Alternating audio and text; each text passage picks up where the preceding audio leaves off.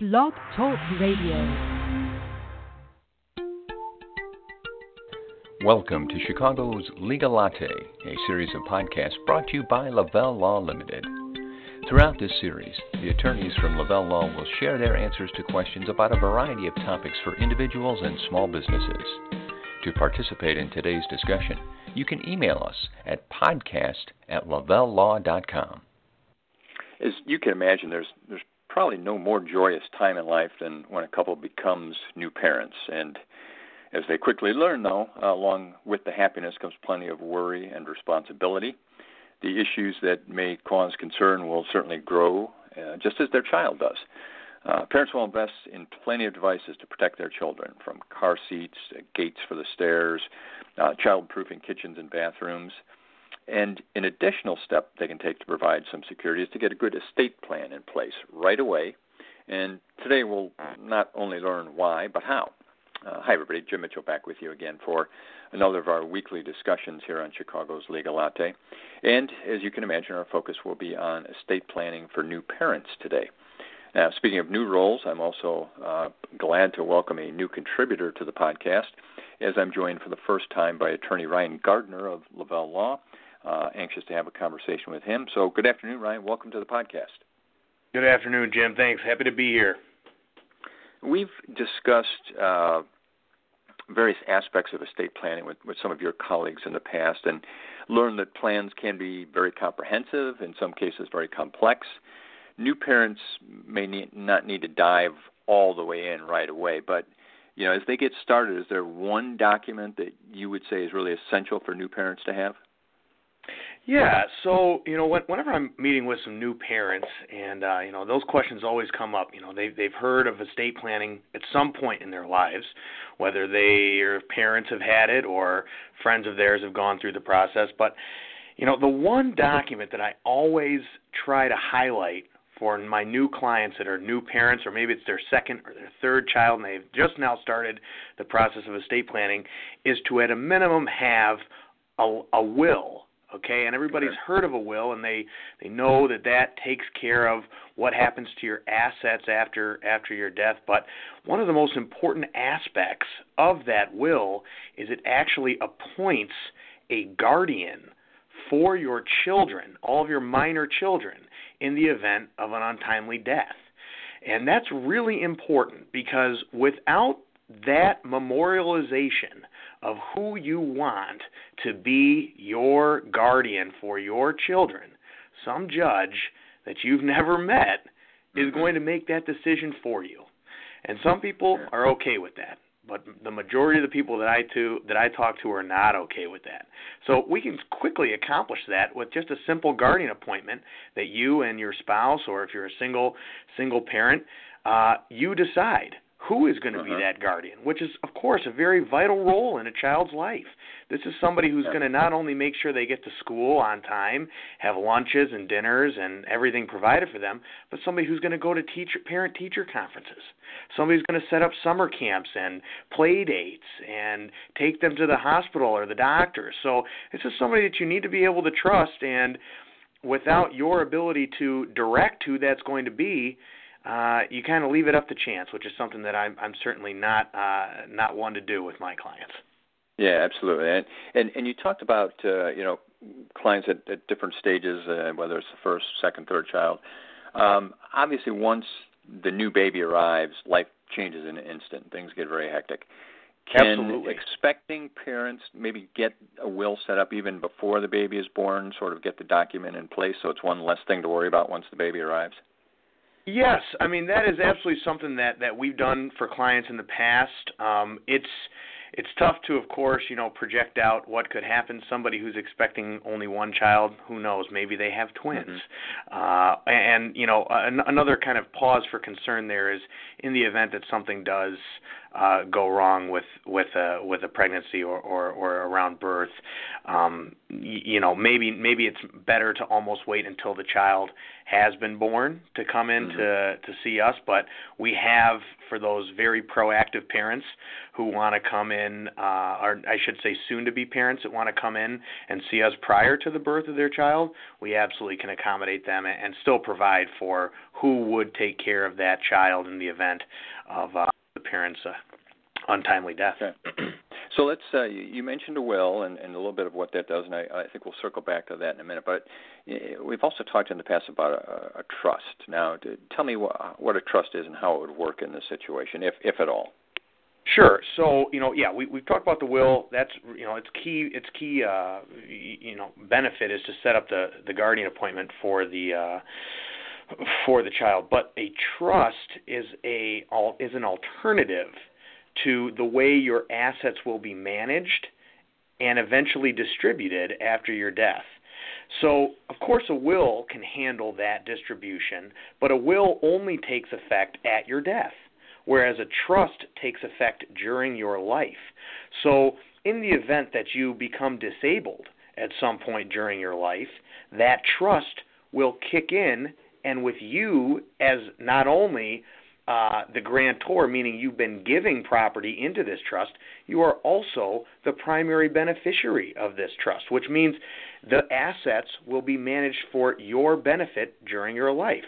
But when it comes to children, the trust takes another important step in the right direction, because we can actually name the trust as the beneficiary on numerous accounts: life insurance, retirement accounts, 401ks, 403bs, IRAs, Roth IRAs, you name it. Any account or asset that will allow us to name a trust as a beneficiary, we should absolutely do so. Now we've set up that vehicle that is going to travel with not only the parents but the children throughout their lives, and will be able to be the ultimate vehicle to manage, administer, and distribute property in the way that the parents want for their children, without a trust to receive life insurance benefits, for example. Let's take the example where a new parent comes in, they make a decent living, maybe $100,000 a year. They have to now have additional life insurance for income replacement in the event of their death. So they buy a policy that has a death benefit of $1.5 million. It sounds like a lot, but when you think about 18 years of a child's life and the income that would be generated, it sounds about right. So with a $1.5 million death benefit, if you were to just die and have named your children who are in their infancy as the beneficiaries after your spouse, now the children, upon their 18th birthday, can request from the guardian to receive all of that money immediately. Now, I don't know about you guys, but I would have not done too well at 18 years old with $1.5 million in the bank. So instead, the trust receives the money, and the trust has various staggered withdrawal rights so that the children will still have access to this money for all of their needs, but will not be able to just have unfettered access with no supervision as to the management of these assets as they move through life. Okay, we're talking with for the first time here on the podcast with attorney Ryan Gardner on Chicago's Legal Latte. Ryan is an associate at Lavelle Law and focuses much of his work on areas of estate planning and trust. Earlier I mentioned that estate planning can be complex, particularly as we age and our asset base grows. Today we're just really touching on one aspect of estate planning, but if you visit lavellelaw.com and click on Ryan's profile, you can also link to some recent articles he's written that delve a little deeper into different aspects of estate planning. So let me recommend that. A lot to be considered, and as we look down the road, I hope we'll get Ryan back to talk more about this. But as we continue with our focus for today on new parents, I guess part of the message here is we've really got to be frank about the need for all of this. The last thing parents want to think about is one or both of them suddenly dying. But Ryan, as much as you hate to talk about it, that's really what this is all about. You can't say, I'm fine, I'm healthy, everything's okay right now, I'll get to it later. You don't know when that moment's going to come, and without it, as you described earlier, the consequences can be pretty significant because everything's out of your control without the documentation, right? Well, and that's exactly right. You hit the nail right on the head. And a lot of people say, well, hey, I've set up a life insurance policy on my life, so in the event something happens to me, I have income replacement, or I will be able to provide after my death for my children. And that is great. That is the first step, okay? But that is not the last step that we need to take to make sure that your kids are taken care of in the way that you direct, as opposed to, like I continue to come back to, unfortunately, leaving it up to chance, leaving it up to a judge who you've never met, deciding what happens and who will manage these assets. We can take control of this and make sure that that wishes are memorialized, so that affairs and assets and everything will be managed in the way that this new parent wants and foresees. And I should mention this too, Jim, that these documents that we institute all the time for new parents, I work with a lot of new parents, is these documents are fully amendable. They can be changed at any time. So, as your kids continue to progress through the through life, you may need to have additional restrictions on your children's ability to withdraw money from this trust. You may need to have additional or less restrictions. Look, you've got Sally is better at managing money than anybody else in your family. Well, maybe she has earned the right to be able to withdraw some money earlier. But again, I need to hammer this point as well, that during the life of the parents, the assets that are in the trust are, of course, managed only for the parents. They are the primary beneficiaries of this trust. Only upon the death of one or both of these parents will the children have access to this money. But that's the point we want to make sure that we have shored up so that we're not leaving anything to chance.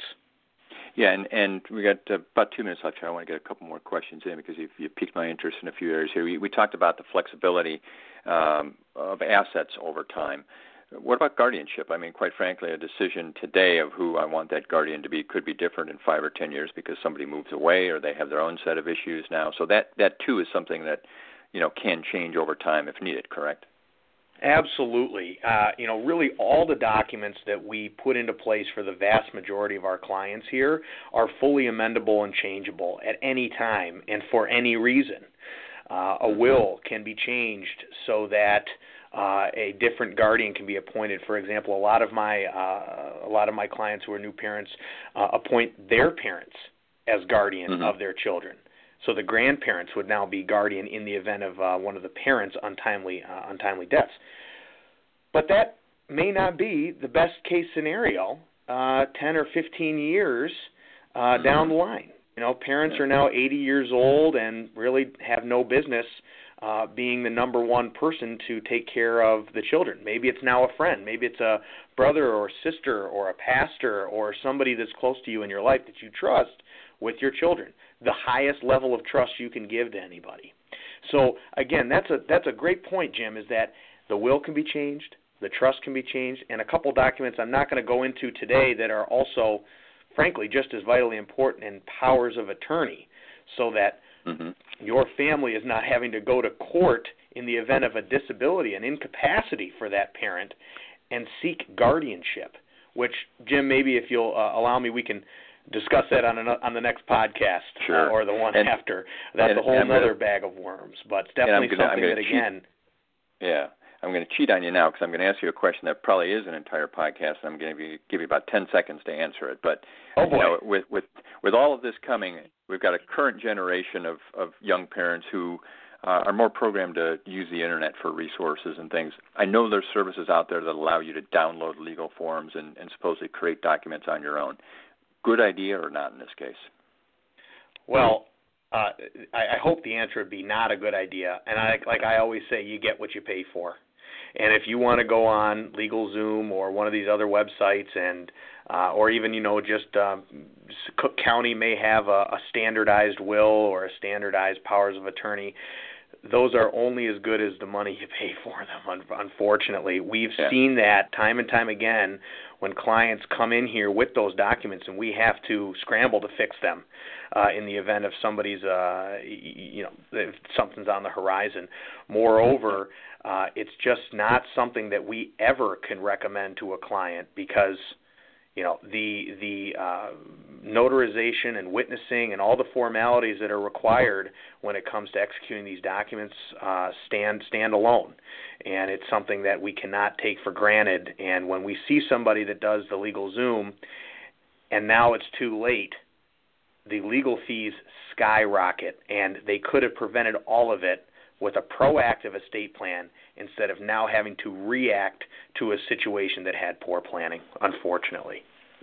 Well, many thanks to Ryan Gardner, my guest today. First time, we'll look forward to talking to Ryan again on future discussions, and certainly look forward to welcoming you back for our discussion next week. Thanks for being here.